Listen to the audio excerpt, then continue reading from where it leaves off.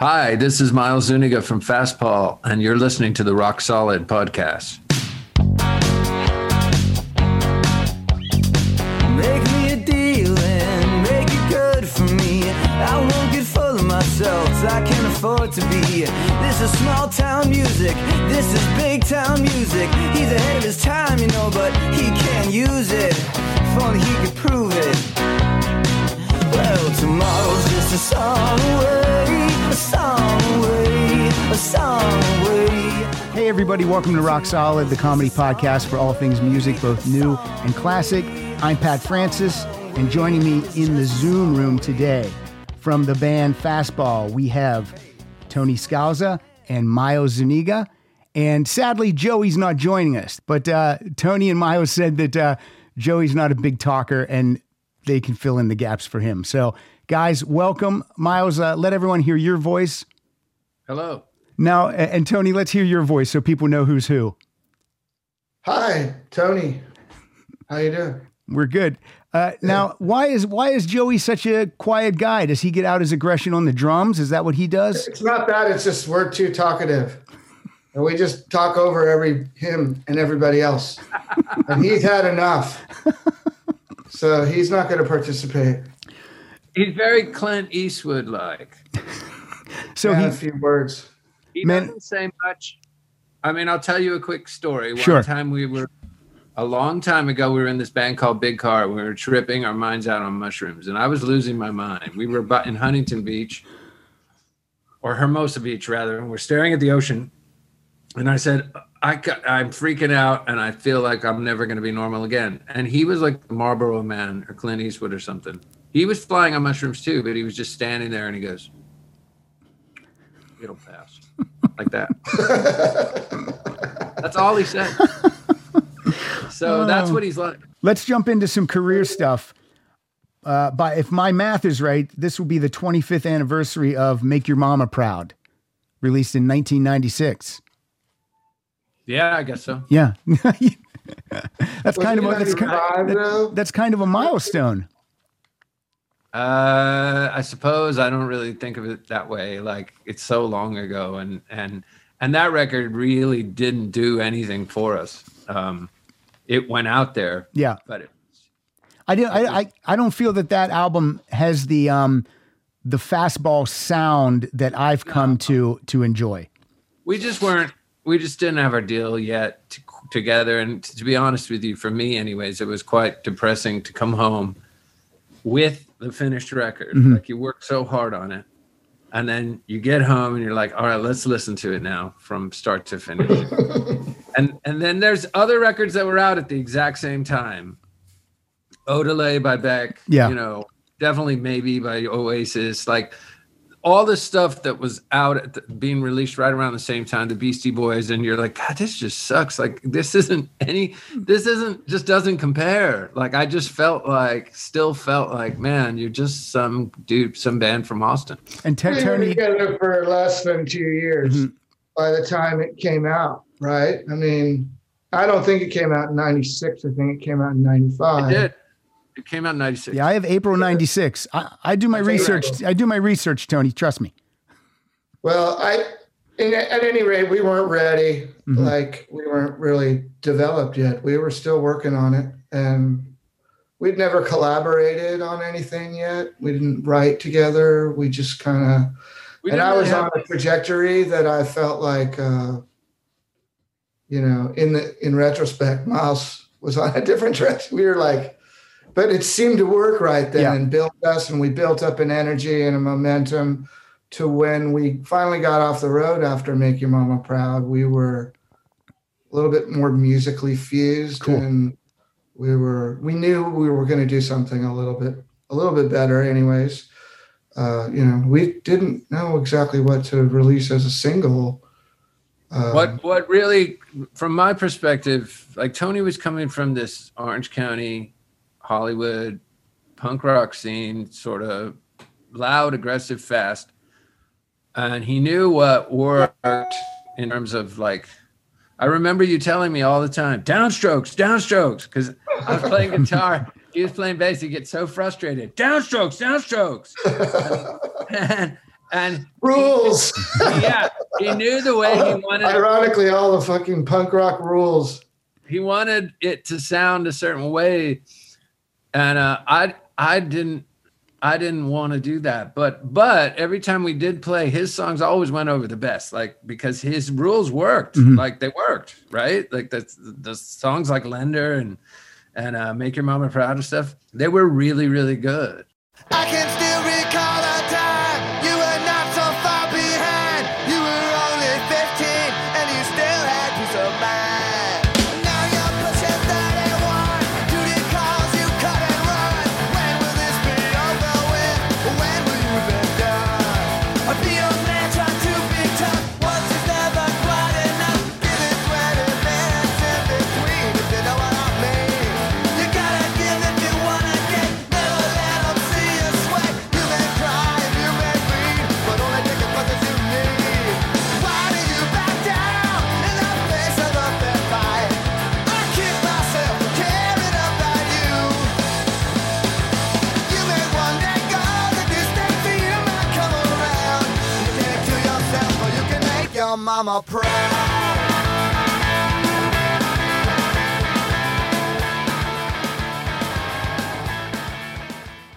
Do you have the same feeling as Miles about the finished product of that first album? Do you feel? Yeah, I mean, I'm actually kind of a positive thinker. So sometimes I'm going to get home with that record and I'm still going to believe. Okay. And I'm going to put it on. I'm going to go, this is great. It's really awesome. Now, And, but, obviously for me, it's the same kind of, well, yeah, it's okay. and were It you doesn't have any of that, like that element of Fastball? something really great or, yeah. And Tony, were your sensibilities in the punk rock mode? Is that why you guys chose Jerry Finn to produce? Because I mean, he's worked with Blink 182 and Green Day and stuff. Or was that a label decision?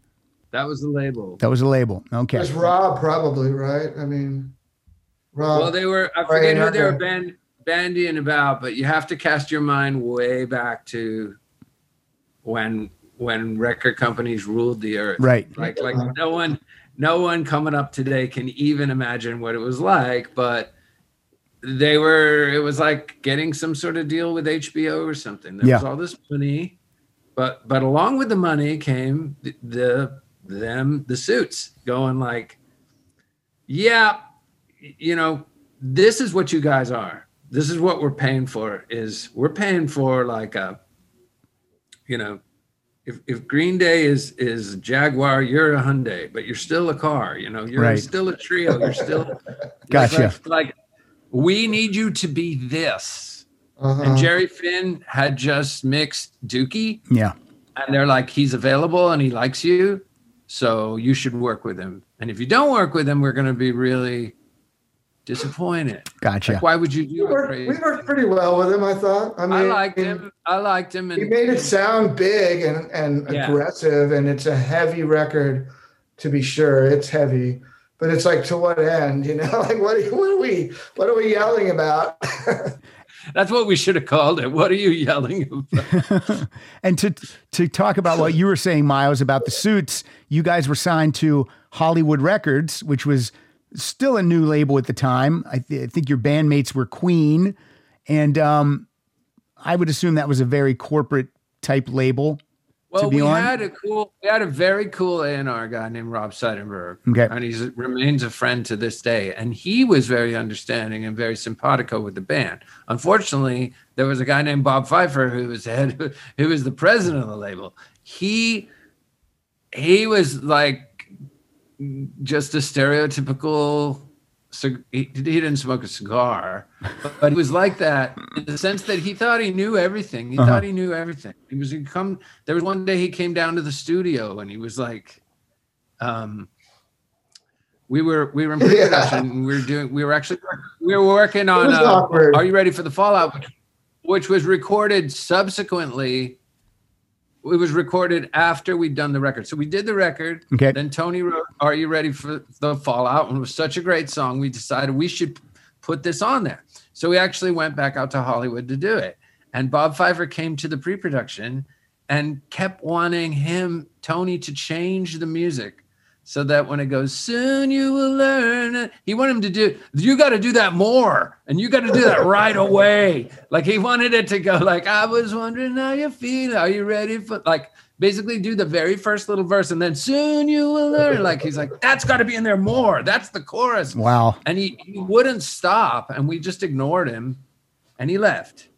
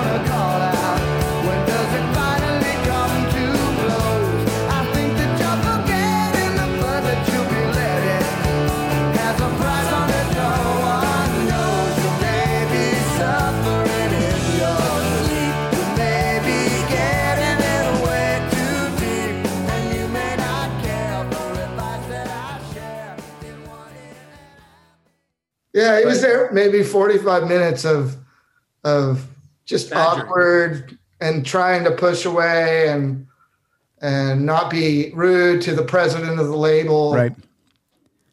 He was a friend of Rob's, our friend, our guy.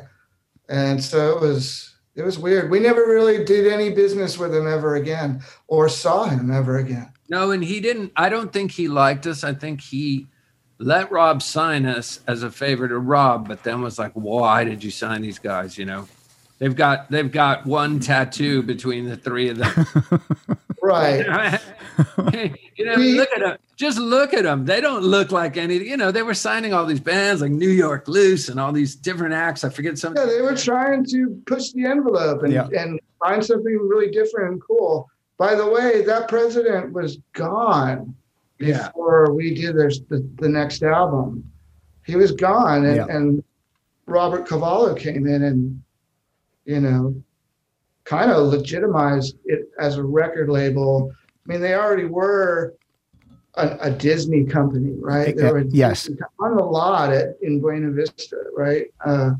So once Cavallo came in with all his, you know, management history and everything and production, and it was just like, you know, we felt like something was going to happen, and we felt better about our record, which was, you know, All the Pain Money Can Buy. And, you know, it was a totally different situation then. I can't even imagine how frustrating it would be for you guys as artists to have to listen to the Suits, is what we'll call them. But it must be ridiculous because you guys are the ones. It's been a long time. Yeah, it's been a long time. So let's move on now. Let's move on to 1998, All the Pain Money Can Buy. A lot of bands are afraid that they're going to suffer a sophomore slump. Well, you guys are quite the opposite because this is like a sophomore surge because you guys have a platinum record. I mean, you guys must have been over the moon. What a change from the debut to this.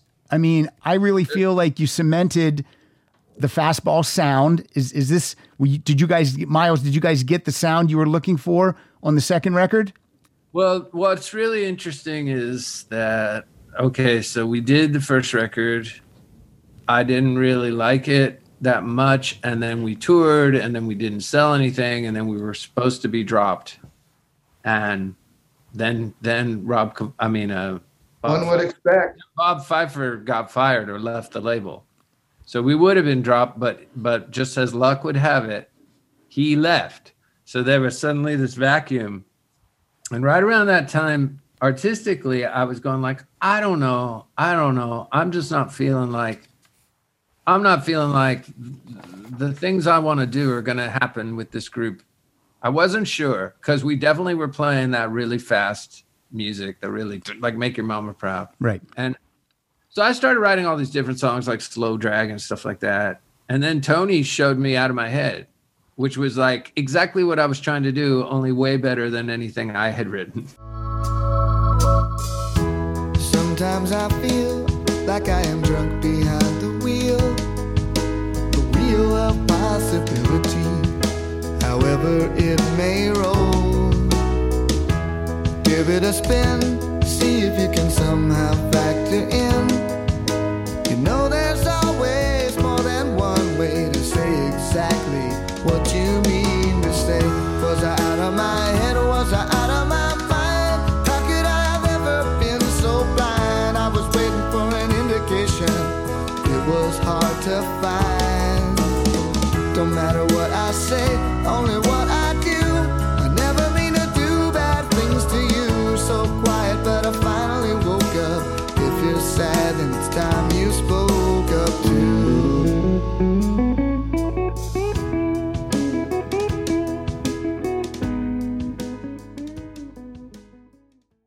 And I was like, oh my God, this is so insane that we're on the same wavelength. We didn't talk about it at all.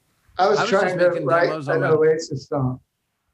It doesn't sound anything like Oasis. But I was thinking about Oasis with open chords and just like kind of folky, but rock. Yeah. And I bought a 4-track. So with Make Your Mama Proud, I would have to bring my ideas into the band only to have some of them shot down, by Tony mostly. Going, I don't like that. I don't want to play that. I don't like that. So I would have to, it sucked. So then I got a 4-track and I was like, I'm just going to demo all my shit here. And then I'm going to send them directly to Hollywood, to Rob and Julian, who had started to come into the picture as a producer. And that's Julian Raymond. Yeah. And I just started to send my music to them because I was like, I need these songs to have a day in court. Okay. But like I said, Tony then wrote Out of My Head. And to me, it was the best song we had. I still think it's like one of the best songs we have. And it was everything I was trying to get at. It's just he did it so much better. When he played the demo, I was just like, fuck, this is amazing, man. So, Miles, you wanted to present your songs as a fully formed demo because you felt like that way it would have the best shot of getting on the record. Yes. Okay. It would have a day in court. Okay. And Tony, now things are different. I play stuff for Tony, and we're very more collaborative. And it's been 20 years, so I trust his opinion a lot more.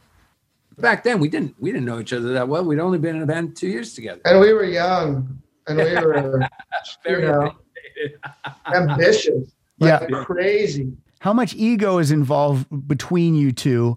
Because you guys, you're the primary songwriters. You do collaborate in the later albums, but early on, there's Miles songs and there's Tony songs. Back then, it was a battle like unapologetic. We were nice to each other, I guess, but I wanted my songs to succeed. He wanted his songs to succeed. Absolutely. So there was no apologies about it. It was like, I got to say, I got some right there. There's some discs. I got a tower of discs, and I found some stuff that was quite surprising. It was demos that you had done in 99. Uh-huh. And stuff that I vaguely remember hearing and stuff that was not very familiar at all. I was just like, whoa. And I want to talk about it in the future, when we're, but because I don't exactly know all the titles, I'd have to go on to my. How do you have it any good? Some of them are good. There's good ideas, is what I'm saying. And it's funny. It seems current, like to what we're into now, too. I mean, it's like. This would have been a Joey question, so I'm gonna let you guys try and answer. My question to Joey would have been, with Miles and Tony, and since Joey isn't a songwriter, how does he insert himself creatively into the creation of these songs? Does he have say? Is he a tiebreaker if you guys are voting on something? How does that work? Do you want me to answer like he would answer? Okay, I'll let you, Miles, you answer how Joey would answer. He would go, if you say, how do you contribute, or how do you go with my kick-ass drum parts?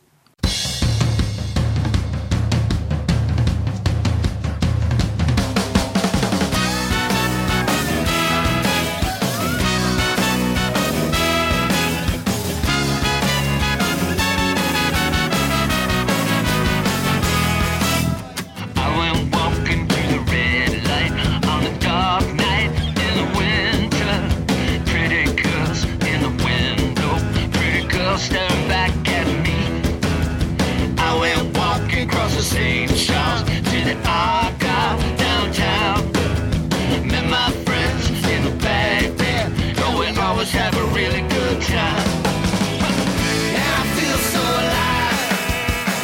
And I feel so free. Always listening to our favorite song. They play them all night long. They play them all night long. I woke up with the girlie, with the girlie. Oh my. And that's all he would say. That's all he would say. He doesn't really, he's super diplomatic Mm-hmm. when we're working with him. Joey's not the type of guy that goes, that sucks, or like, I don't like Oh, that. no. He'll never say anything bad about it. I've never heard him say, I don't like that. He's very much like, he'll sit and let us hash it out. Okay. And then whichever way the wind seems to be blowing, he'll kind of go with it. He's really just a rock solid guy, a rock solid drummer, and very like, he doesn't really cause any problems. We cause all the problems. Okay. But at the end of the day, he feels like he's fulfilled as a member of Fastball because of his kick-ass drums. Okay, cool. And I will speak for him. I know that he's sitting at home just chomping at the bit to go out and play shows.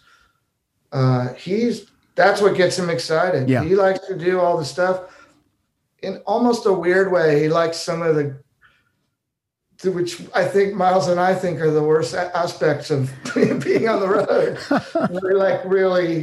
He likes to wait around in a lobby or in a, airport gate for a while. Let me get there early. He likes to lose sleep too. He's very stoic. Or like a better description is like he's like an athlete. Everything is approached from like an athletic performance standpoint. All right, that's cool. So when he plays the drums, it's all about precision, all about energy. He's very athletic about it. And he approaches everything like almost like a athlete going to the game. All right, cool. Going to the game, whereas Tony and I are way more emotional about the game. We're like, weather vanes. Why are we here? What the fuck? God damn it! There's nowhere to eat. Like we flip out. He doesn't flip out. He's just like, well, what time's the show? He's super. Sometimes it drives us insane. I was going to say, sometimes when someone's so calm, it can drive you nuts. We're like, are you experiencing the same thing we are? Because this is bananas. And he's just like, we flew back from the Middle East. Okay. It took us a day to go from the Middle East back to, we had a gig in Minneapolis. We land, we're booked at this friggin' hotel right by the airport that just happens to be right over the friggin' flight. Like there's hotels by the airport, and then there's the flight path. For sure. This one was under the flight path, man. So we're like psychotically no sleep, and you're trying to like turn out the lights, and the room is shaking and stuff. And I switched hotels because I couldn't take it. I freaking booked myself a hotel in downtown Minneapolis, took an Uber that cost like $50 to get there, and was like, I just need my sleep. But Joey and Tony stayed at the hotel, but he was definitely upset. I batted it around. I got less upset as the night wore off, and I went to sleep, and I woke up, and I was a lot better. But Joey was very like, well, we're here. Most you'll get out of is like, well, yeah, it's kind of loud. I was fuming when we got to the hotel. Fuming, and there was a family across the hall from me. And and I called you, and I was like, I think I want to get another hotel. But then I thought about it, and it's just like, man, do I really want to get all my stuff back in the same days? Yeah. You just finished the freaking 27-hour. So I gave up and I surrendered, and it was all good in the end. I love it that this one story had such an impact on both of you. This loud plane over the hotel story. It was a night. We came in from Turkey. We were in Turkey. But that's part of the dynamic of the group. Right. That that me and him get upset, and we get upset over different things and at different times. And then our drummer can drive us insane with his take it as it comes calm thing where you just kind of, and then also he'll also say things like, well, I played well or whatever. He's like, I like he'll talk about the show. He goes, well, I mean, I didn't fuck up. And you're like, but you're playing you don't have to emote. You're like, I either get psychotic. Like, I have to emote. Do you understand? I have to sing the fucking word. I have to remember the words. First of all, you don't have to remember any word. Right? Let me, you do this. You do this. You hit. I have to emote, motherfucker. I have to like remember the words and like try to convey a story. It's much harder for me to do that too. Drama queens. Now, let me ask you this. Since we're talking about Joey, he does have one songwriting credit that I could find on the song Every Time She Walks. That's erroneous. What do you mean by that? That's a clerical erroneous. That was a mistake? Yeah, and Tony's credited too, and he didn't help write it either. So I wrote it with the guy from Spoon. And Britt Daniel. Listening to the sound of the day stop. The chords keep ringing. I can't believe what I found. I'm shell-shocked. I'm finding out when I hear her coming round. I drop everything when I hear her coming round. Yeah. Every time she walks, every time she speaks, I can feel the ground moving under me, and I don't remember how it ever was before. Daylight, it's alright even when she's gone. Yeah, and somehow they someone put their names on there, and it never got fixed. But the song didn't make it wasn't a massive hit song or anything. It didn't make enough money to where you'd be knocking on Tony's door to get your cut back. No. Okay. No. All right. No. Let's nothing like let's stay on All the Pain Money Can Buy. So Julian Raymond, how do you guys get hooked up with him? He was at the label already. Okay. He actually came to see us play with Rob to decide if they wanted to sign us. And Tony had actually already worked with him, it turns out. With Julian. Unbeknownst to me. But yeah, he had worked I worked with Julian. I was in a band with Jack Grisham from TSOL that was called Tender Fury. And they played for about 3 or 4 years in between his time with TSOL. He had actually left, did other projects. So he was in the middle of this project. Somehow I got called from Randy Bradbury, the bass player. You want to come and try out, be in the band, rehearse with us? Went there. I was in the band just like that. And I was playing guitar, and they had a ton of gigs and all kinds of stuff going on, but we didn't really make an album. We just went in the studio to, because Julian was friends with Jack. Okay. And Julian happened to work at Hollywood, which was at that time a very new label. And Julian was in the studio working on Freddie Mercury solo stuff. This is posthumous, okay? Yeah. Yes, they were, Queen was a label mate. Yes, Freddie Mercury was already passed. Yeah. So, it wasn't like, yeah, let's go hang out with Queen. At the same time, though, he was working on this thing for Freddie Mercury, stuff that he had recorded before. Gotcha. And as a sort of a moonlight project, we would come in there literally at like 10 o'clock at night and go in the studio and play a couple, 3-4 songs we recorded as a sort of, demos to try and get signed. And well, that's how I met Julian. And it's funny because I recall those sessions. It was almost the same kind of vibe as we ended up having two records later, with Julian. Across America, BP supports more than 275,000 jobs to keep energy flowing. Jobs like building grid-scale solar energy in Ohio and producing gas with fewer operational emissions in Texas. It's and, not or. See what doing both means for energy nationwide at bp.com/investing in America. Fastball did 2 records with him. Yeah. And I remember the experience as being similar, every time. It's kind of like I miss working with him. Yeah. It's been a long time, but, I did 3 sort of projects with him. And Miles, did you feel that Julian was the right producer at the time? I mean, obviously the success says that he was, but were you comfortable with him also? I've never made a record like that just seemed so serendipitous and lined up so well. Everything lined up perfectly. Like it was weird. Mm-hmm. Everything sounded good. Well, I don't wanna be president, Superman, or Clark Kent. I don't wanna walk around in their shoes, 'cause I don't know whose side I'm on. I don't know my right from wrong. I don't know where I'm going to. I don't know about you.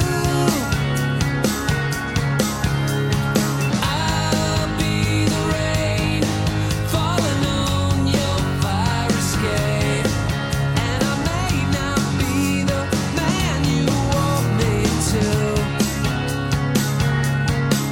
I can be myself. How about you?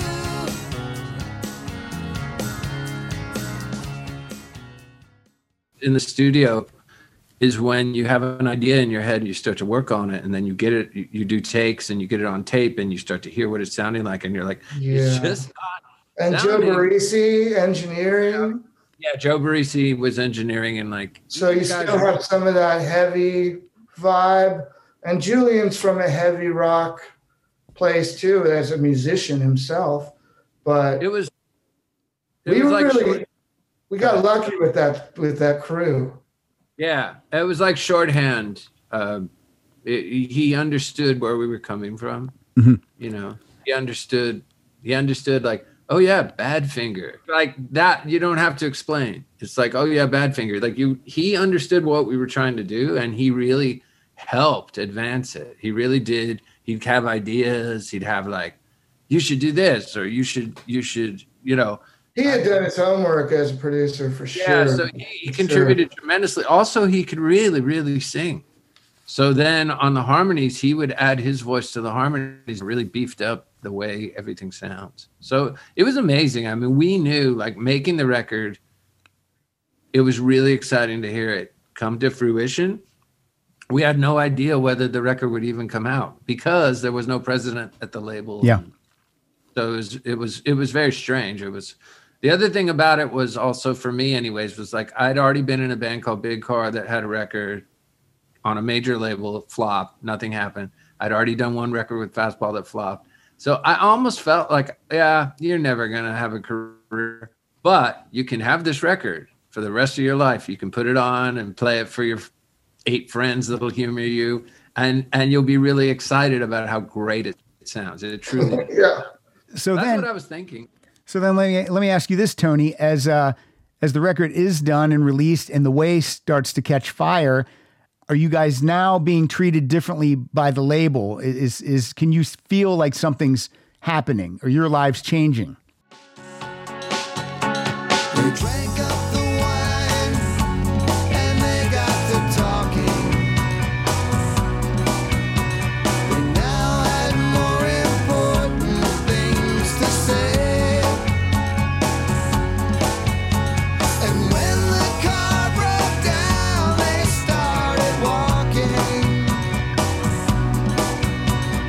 Where were they going without ever knowing the way?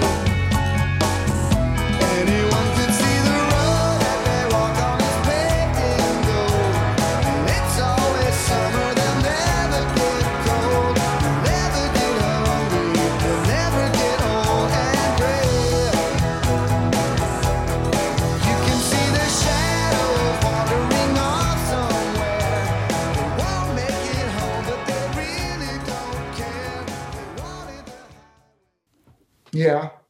In what way? Tell me. It's kind of hard to go back and be accurate about it all for me. But, we actually had, conversations with the president of the label instead of, him just bursting into some rehearsal. We were being treated in a friendly way and a very insightful way, and everybody was cool. It's not like they weren't cool before, but right. You could feel it. We had a lot of stuff to do too. Boy, did they stack up the work for us. It was time to go. They knew it was going to happen. They had that perspective that this is what we focus on. And, people from different places started converging on the label and, getting jobs there to work our record. I had vivid memories. I everything literally changed like overnight. Well, there you go. They all of a sudden, it's very hard to get a label to pay attention to you, and then all of a sudden you're on the radio, and what the biggest change is, you have to go before the sales department. Never didn't even know there was a sales department before, and all of a sudden you have to go do a show for the sales guys, not just in LA, but we're going to fly you to Atlanta, and we're going to fly you. We're going to fly you to all the big sales things, and you're going to go into a conference room, and you're going to play 3 songs, and then they're going to talk about you like you're a shoe, like you're Nike. They're going to almost talk about you like you're not there. You're in the room, but they're like, we're really excited about this. We're really excited about this project. It's got all the, and it's like you're your shoe. So that it was, yeah. It's got laces. It's got a nice soul to it. It's comfortable. This is how they're talking about you. Yeah, because they get feedback. Yeah. They get feedback from radio. It's performing at radio. It's performing 18 to 35s off the chart. It's oh my God. That demographic, no burnout. Retention factor's high, no burnout. It's number one with a bullet. We're putting all our horses behind it. Like they test market this crap all the time. And then do you 3 get in the car after one of these things and just laugh to each other like, this is ridiculous? Well, it's very intoxicating. That part sucks. Mm-hmm. And having to go to dinner with those people suck too, because all they do is talk.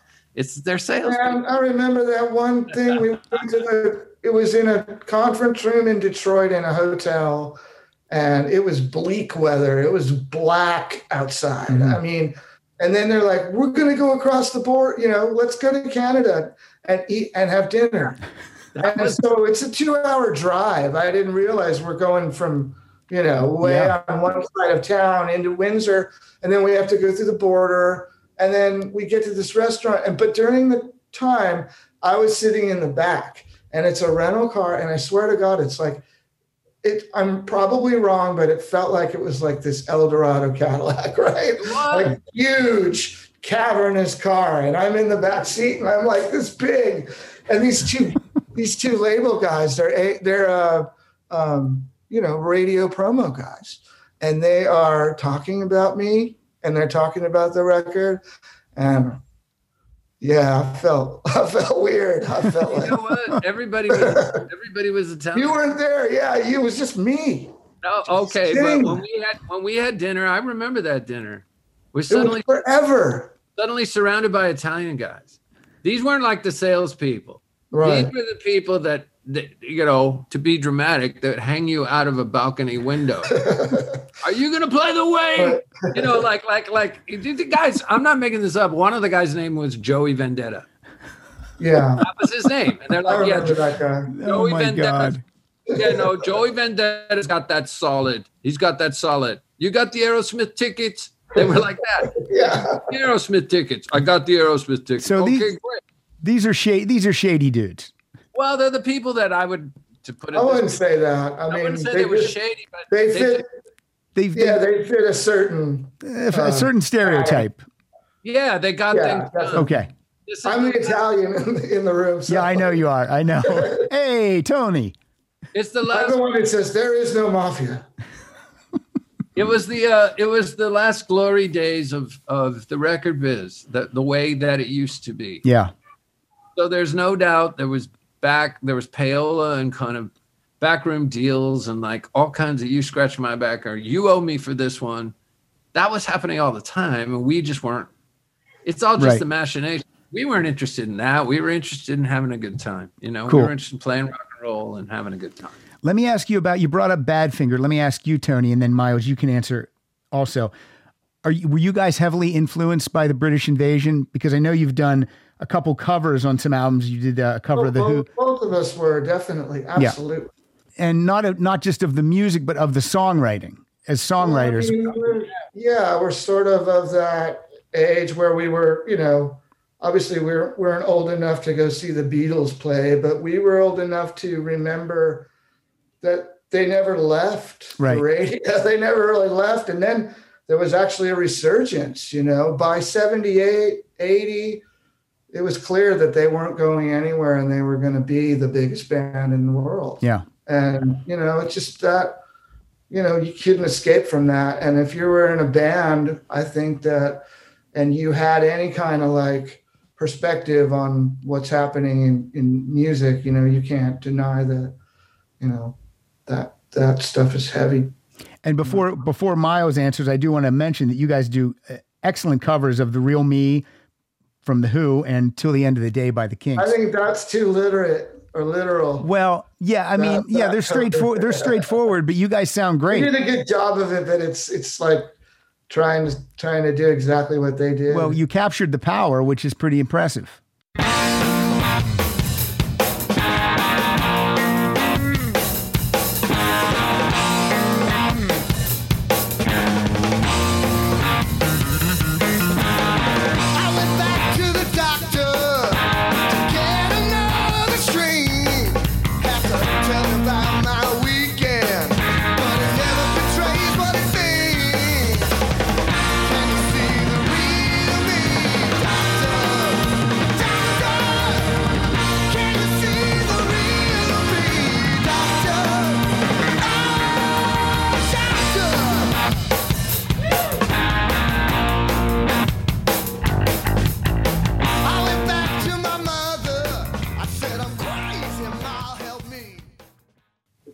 Killer recording. I was just listening to Quadrophenia the other day. It's so killer. Never gets old. At least that song is.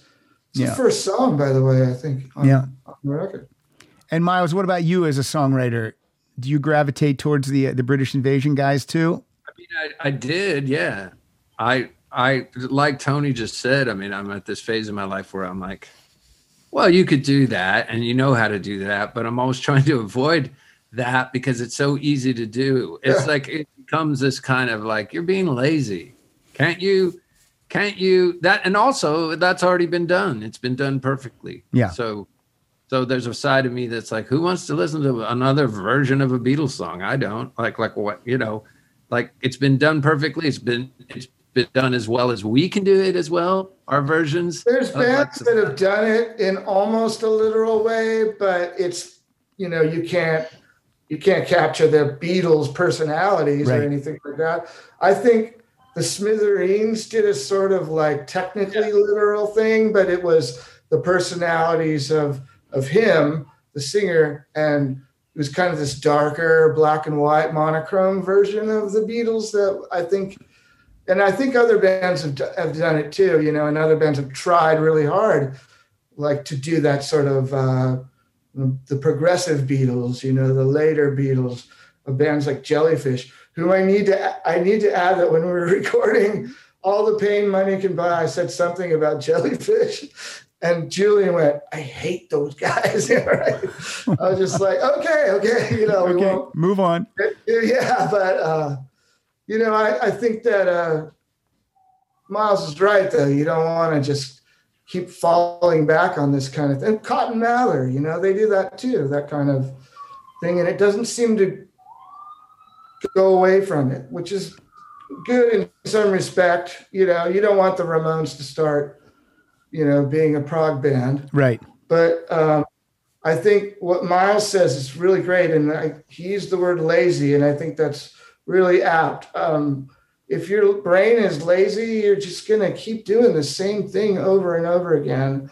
And, it hurts your music rather than helps your music. I think that, at least in our case, when I'm writing and I'm working on music, which is a lot more often since March of last year, I find myself and I catch myself, God, you've done this already. It's like almost exactly a song that you wrote maybe 25 years ago, 20 years ago. And that's when you have to stop and maybe take a break and just go off the deep end and try something completely out of your wheelhouse. Well, the most recent record, it does sound like you guys are pushing yourselves as songwriters for sure. The Help Machine came out just about 2 years ago, and you had Steve Berlin of Los Lobos produce it. And this is a great record. I really like it, guys. This is Thank you. It's got a great vibe. Friend, foe, it's so hard to know who your friends are. It's hard to know. Strange days, I love you in the strangest ways, and I miss you when you're far away. But you and I will never know which way the wind is gonna blow. Crazy, crazy I might be, but I've always been this way. There's only 4 Tony tracks on here. It's Miles heavy. How do you guys decide, Tony, maybe you only brought in a handful of songs. Maybe Miles brought in more songs. How did that work? No. Okay. I want to get into, I don't want to. Steve had a list of songs, and what you got on that record is what he picked. That's what Steve picked. And okay. we let him just do that. All right. He didn't know us, so he didn't know who was. Yeah, he had no idea. Okay. And that's not either, in my opinion, it's not either bad or good. I was just curious, did Miles bring in 20 songs and Tony brought in 10, and that's how it worked. But you're saying Steve decided. So there's other songs that we're going to hear down the line then maybe. Well, Tony's already written a bunch more that I think are better than the ones he had in contention. We're just always right. I mean, obviously, if one guy was getting most of the songs on every record, and originally the band is formed to be this, then there'd be a problem. Yeah, no, we'd probably be like, well, I don't want to be in the band anymore. Yeah. Right. With the guy that I gotta say, the 4 songs I have on there I'm happy with those. It's all gone fuzzy on the TV screen. I guess I should have paid the bill. I keep on thinking I can deal with it soon, but I know that I never will. The phone keeps ringing, vibrating off the table, but I wanna be left alone to fall asleep and dream about the good old days when I used to be a rolling stone. Lost in the moment, I remember a time, photographic memories of when you were mine. I just wanna fade away. Somebody's knocking on my door while I pretend to be out of town. I peek through the curtains, watch as they walk away.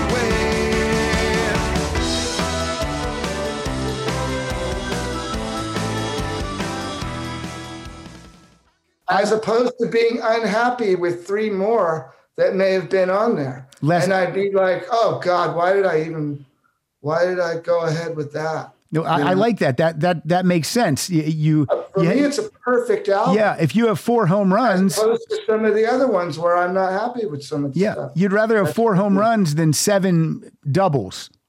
Well, I would call it 2 home runs, a triple that brought somebody in, and maybe a good little base hit, or a stolen base.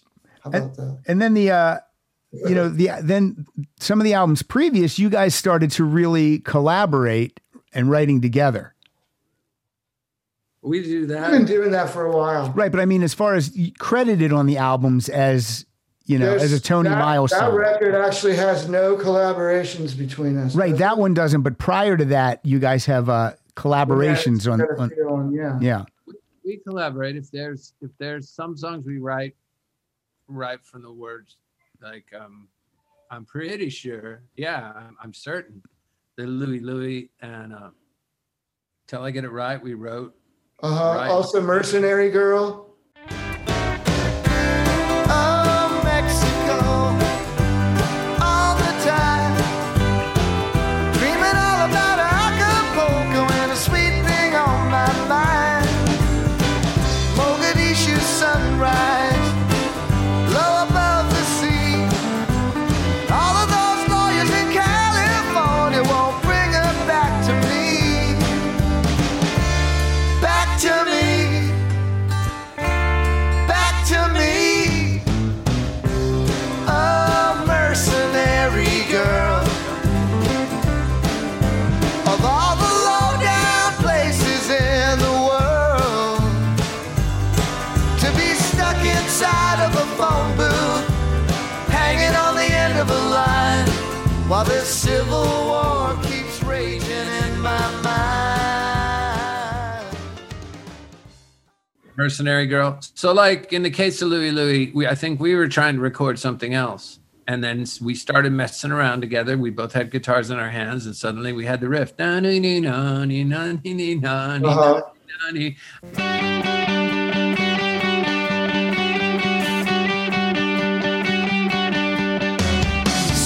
here in your room, I've been listening to the freeway and the moon shining through broken windows. I've been waiting for you, singing Louie, Louie, Louie, Louie. When you gonna come back home? Louie, Louie, Louie, Louie. You know I hate to see you cry. Sitting on the hood of your car, staring up at the sky, wishing on a falling star. We just went from there. We were like, this is cool. What could we do with this? Until I Get It Right, same thing. Tony had that awesome dun dun dun dun dun dun dun dun dun dun dun dun dun. Which I wrote on your piano at your house. Yeah, so the song just started to happen. So I guess if we hung out more, you know, if we were in a position to hang out more and be together a lot, we would probably, those collaborations would happen a lot more. But we're older now. Yeah. And we have families, and as it works out, it's just we're apart. And when you're apart, you're not going to, you could wait for the other guy, Right. I suppose. But the natural thing to do is just finish the song, especially with these, God, man, computers today. It's incredible. Like I was saying with the Tascam 4-track, talk about not having to wait for anybody. You're just like, I kind of wonder what it sounds with the violin doing this, and with the, you know, and with the drums doing this, and you can really, All you have to do is go. Boop. Let me be bold. Let me be bold with this statement. When you guys write together, and again, I've only been talking to you guys for about 45 minutes. I don't know you guys, but here's what I'm gathering. I feel like Tony is the McCartney and Miles is the Lennon. What do you think? Am I on the money on that, Miles? No, that's silly. How could he even? I mean, they're two different people. There's no type. Okay. You do them a disservice by putting them in a category. Okay. Well, I like that you called me silly because I don't mind that. Well, I respect you. I really have enjoyed this conversation up to this point. Oh no, he's leaving. No, you're doing great. Thank you. But I mean, really. Let's face it. The Beatles are the Beatles, and I get it. It's hard to compare anyone to those guys. I get it. And well, Keith and Mick. I mean, who's the Keith? Who's the Mick? You know, well, I believe maybe we put those suits on, you know, ourselves, or put it on the other person. You know, Brenda here. I put it on Brenda. You know, that's Keith's word for Mick. Yeah. I think I forgot about that he calls him that. I think superficially you're correct. Superficial standpoint. Okay. I have a little I have a lower Okay, voice. so we're going to go back and say that I'm Paul and you're just John. from a very superficial standpoint. I have a lower voice. Musically, is that true? I mean, is it? I have a lower voice. Tony has a higher voice. Okay. Barney has a higher voice. Lennon has a lower voice. Yes. I tend to be more acidic lyrically.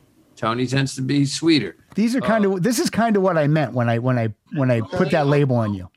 It's not that silly now. It doesn't sound silly at all. It's starting to sound good.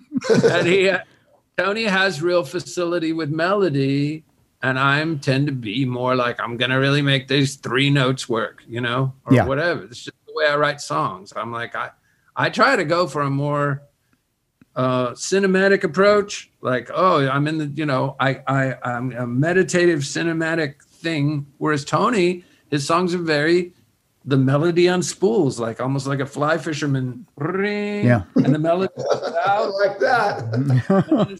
I like that. Come all the way back. I wish it were that zen and that. Well, yeah, but the melody, that much of a skill that was really developed.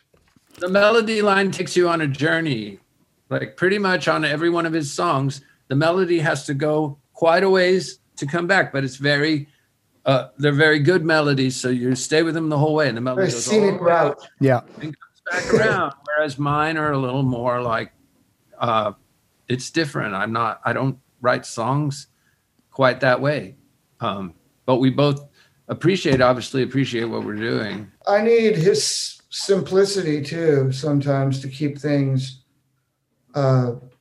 grounded, that go off in a weird place. That I'm not saying it's good weird. It's like, yeah, you definitely complement each other. I want to jump. Sometimes I have too many parts and too many notes and too many places, and when I should remain in only maybe a few of those places. Gotcha. Throughout the song. I want to talk about Keep Your Wig On, because Adam Schlesinger produced 2 songs on that album. Here at the show, we say rock in peace. So rock in peace, Adam. What was it like collaborating on these 2 songs with Adam? It was great. I mean, there were actually more, but he had the unenviable job of trying to get us to. We were still on Hollywood. We had done The Harsh Light of Day and it pretty much stiffed, and so now the label's trying to decide if they want to keep us.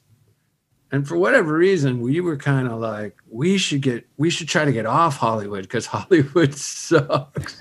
We should try to get on Interscope or some baller label like that. Like we're stuck on Hollywood. And we were also we were very, Adam was trying to convince us, like, you guys need another hit. You need another hit, and it ought to be like what you did before. Like that's what people like.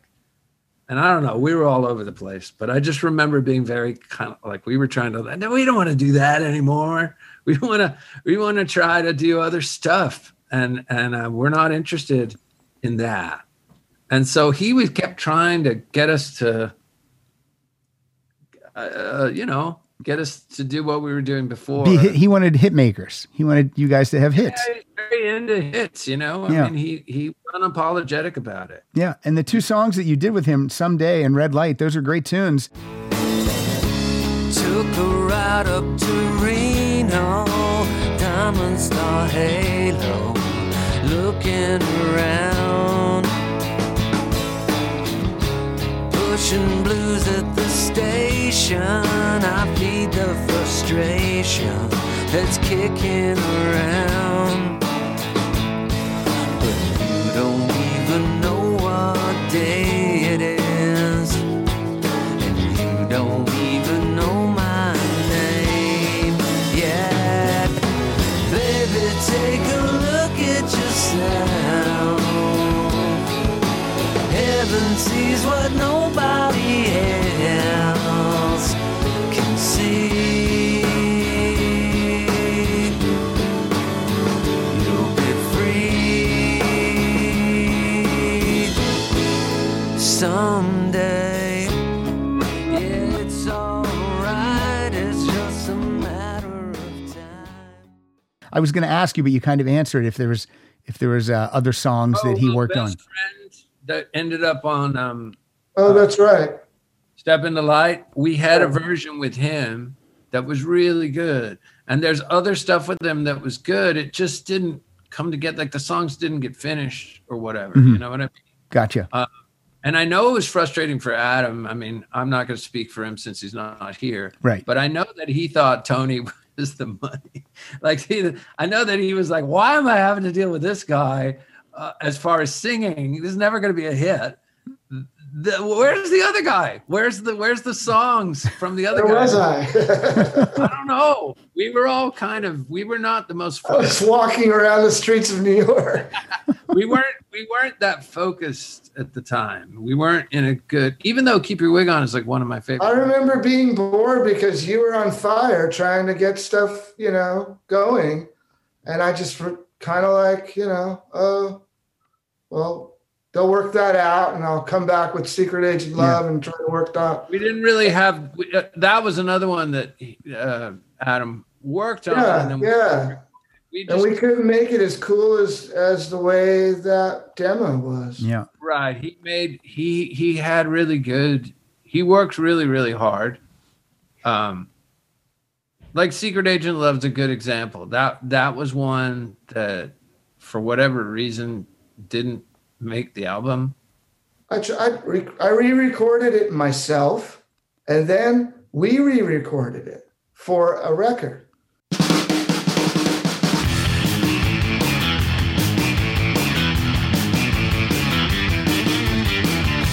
hit every kind of corny line. You're so fine, so unfashionable.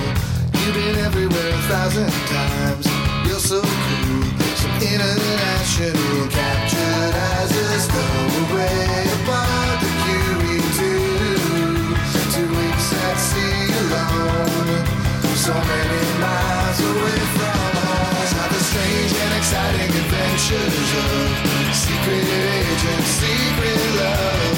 Weird and impossible, but totally true. I think I'm secretly in love with you.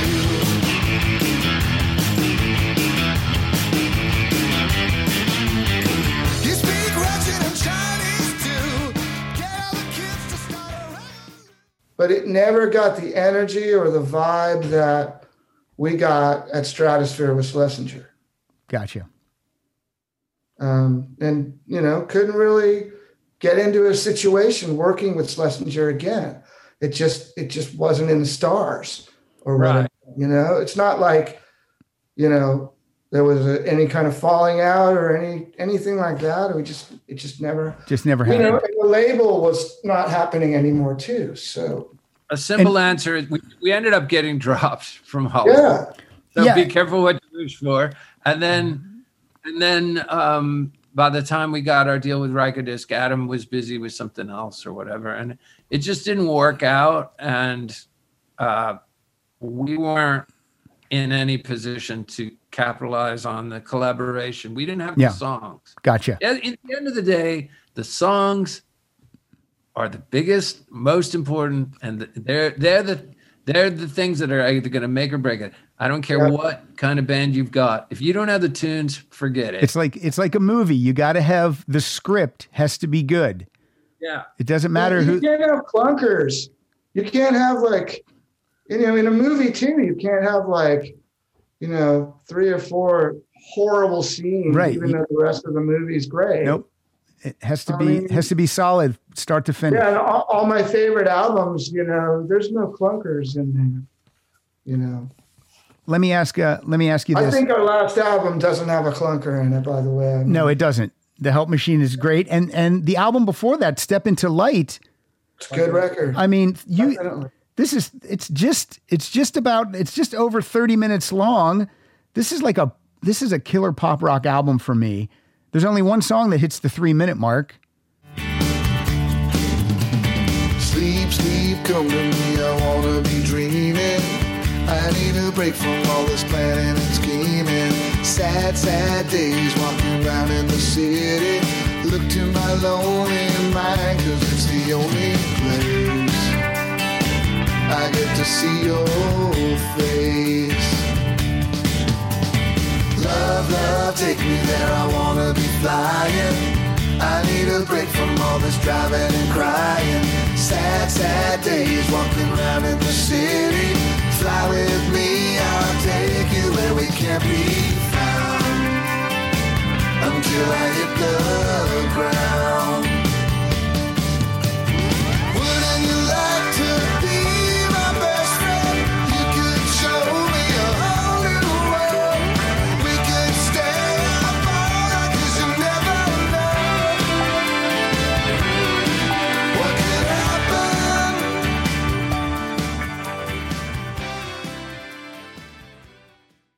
This is after you guys had, I don't know, like 8 years off. What's going on between 2009, Little White Lies, and 2017? What are you guys doing?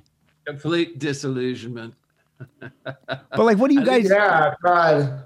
For me, it was complete We disillusionment. were trying to figure out how to have a career, and it took a long time. Let me ask you this. This might be too personal of a question, but had you made enough money at that point that you could take that long off and No. still?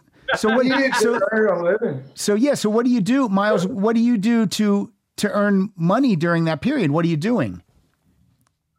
Man, I was just trying to scrape by however I could. Okay. I mean, I don't even know the answer to the question other than for a while I played with a buddy named Bruce Robeson. I was in his band. Okay. Tony's played in other bands. Just anything to avoid. I was getting- playing weddings with the tycoons. Yeah. anything to Texas avoid Tycoon. anything to avoid getting a real job. Right. See, I think from We were playing too. Fastball was playing shows. We were weekend warriors. We just didn't have as many weekends right stacked up as we would, say today. because There wasn't a pandemic. I think Another thing I did, now that you mention it, someone asked me would you consider writing a song for for kids? Would you consider, we're going to teach kids about math or something? We've already written the words. I'm like, thank God, that's the hardest part. Yeah. We'll send you the words, and then you write the tune. I friggin' bang it out in an hour. I record it on my laptop. I email it to them, or I think back then I had to take a compact disc to their headquarters or whatever. I can't remember. okay. They gave me like $200. And I was like, wow, that took like an hour and a half. I was like, okay. Then I go, you got any more? Right. Got any more kids tunes? Yeah. Can I do more of this? They go, yeah, we have more. And I started doing them, and I started banging them out. Some of them are quite proud of. And then all of a sudden my phone started ringing, and someone else called. And they're like, we're from such and such, and we really love what you did for this other thing. Will you do this for us? So I was doing this side hustle. Yeah. You did a pivot. And then I was also like Tony, if someone had the odd wedding or You even played with us. You played guitar with us and at to me, Fall Fest. to me, those years were really important in a way, because they were kind of like, is it all over? Or are you going to be able to survive as a musician? Can you play music for a living? Yeah. Period. Well, and the reason I asked this question is because there was such a gap between albums, and the outside perception from, just fans and stuff, they think that once you have a million selling record and all that stuff, that you're like set for life. And, that's sometimes a fantasy, that's not true.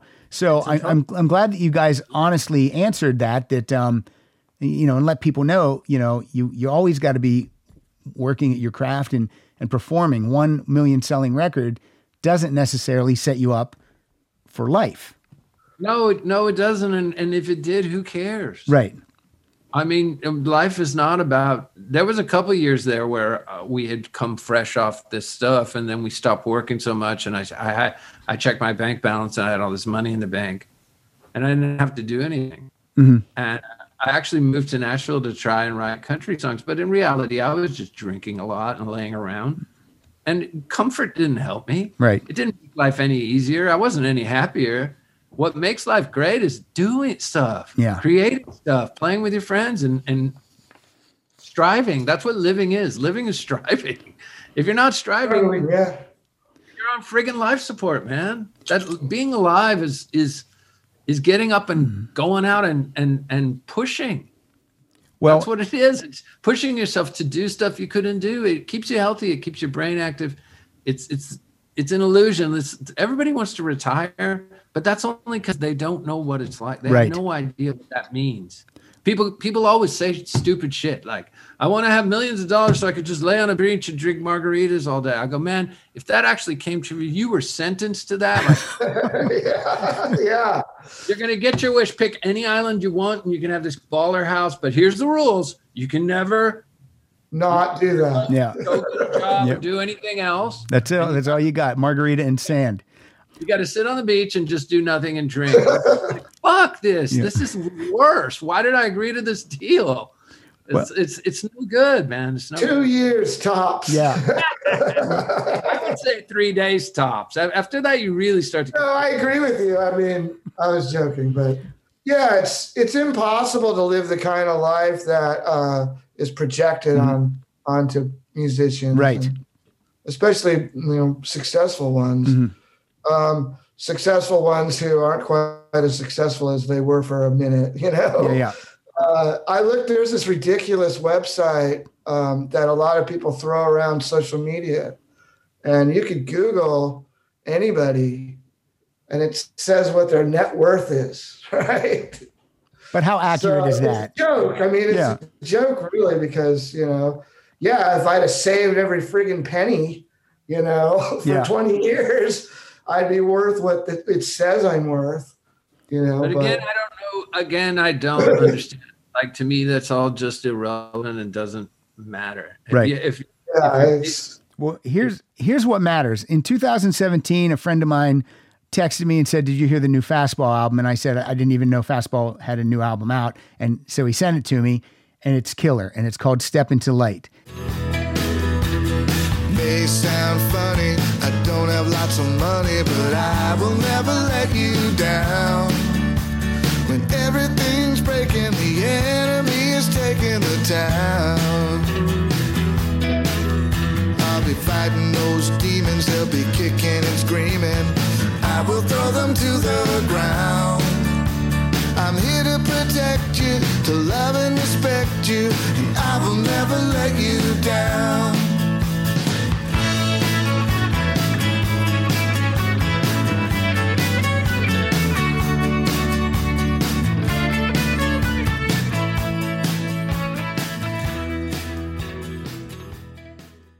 And 2 years later, we get your most recent album, The Help Machine. And again, it's an amazing record. So now that you guys aren't under the thumb of the corporation, you guys are really coming into your own with these records, I believe. You guys have full creative control. You guys seem to be doing exactly what you want to do. And is there new Fastball music coming? Oh, yeah. Okay, great. So you guys aren't going anywhere.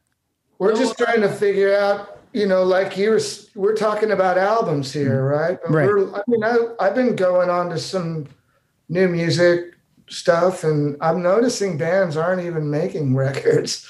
They're putting their singles together later. Yeah. But they're releasing singles. Greta Van Fleet just put out a 2-song single, just like a 7-inch in 19. Just like a 45. 9 or whatever. And that's all they need to do, because that's all people want to digest anyways right now, because there's so much more to go check out. Right. I'm not going to, I'm pretending I'm an 18-year-old music listener. I'm not going to just go and listen to a whole record. I'm going to want to move on and, I like them. I like that song.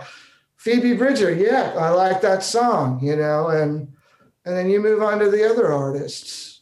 I'd like to do that, because you're working on a more regular basis. You're always in the studio, and you're always making something new. And then eventually, would these singles come together as an album? Maybe. Yeah, that sounds like a good idea to me. Yeah, that's not bad. All right, I don't want to keep you guys any longer. This has been great. Miles, thank you so much. Tony, thank you so much. Now, during this interview, I will be inserting music throughout. So when people hear it, I always do a play out song. And since Miles introduced us with the show ID, I'm going to ask Tony if you could pick one Fastball song for the play out. What would you pick? Let's do what's it called? We're on our way. Can we do that song? Of course we can. Okay. It's on Step Into Light. All right, excellent. Now, let's do some quick promoting. You can go to fastballtheband.com for everything about the band. You can go follow the band on Twitter at fastballtheband and go out and buy their most recent album. It's their 7th studio album, The Help Machine. And guys, thank you so much for doing this. I really enjoyed the conversation. I hope you guys had fun. Thank you, Patrick. And you guys stay safe, healthy, and well. And we'll talk soon. Thank you. You too. See you guys. Okay. Bye-bye. All right, so that was Fastball. And a little promoting on my end. You can follow us at Rock Solid Show. You can follow Kyle at Kyle.Funny. You can follow me at Pat_Francis. And you can go to rocksolidpodcast.com for all things about the show. And ladies and gentlemen, please enjoy a little bit of Fastball.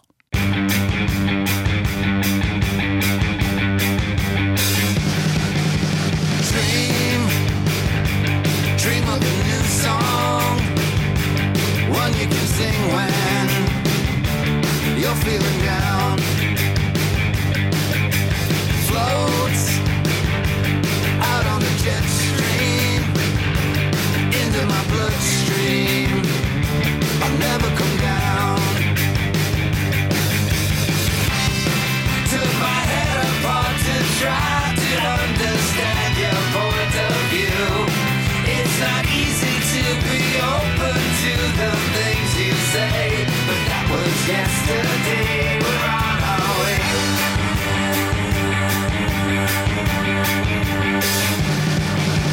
Bounce off of the backboard, nails on a chalkboard.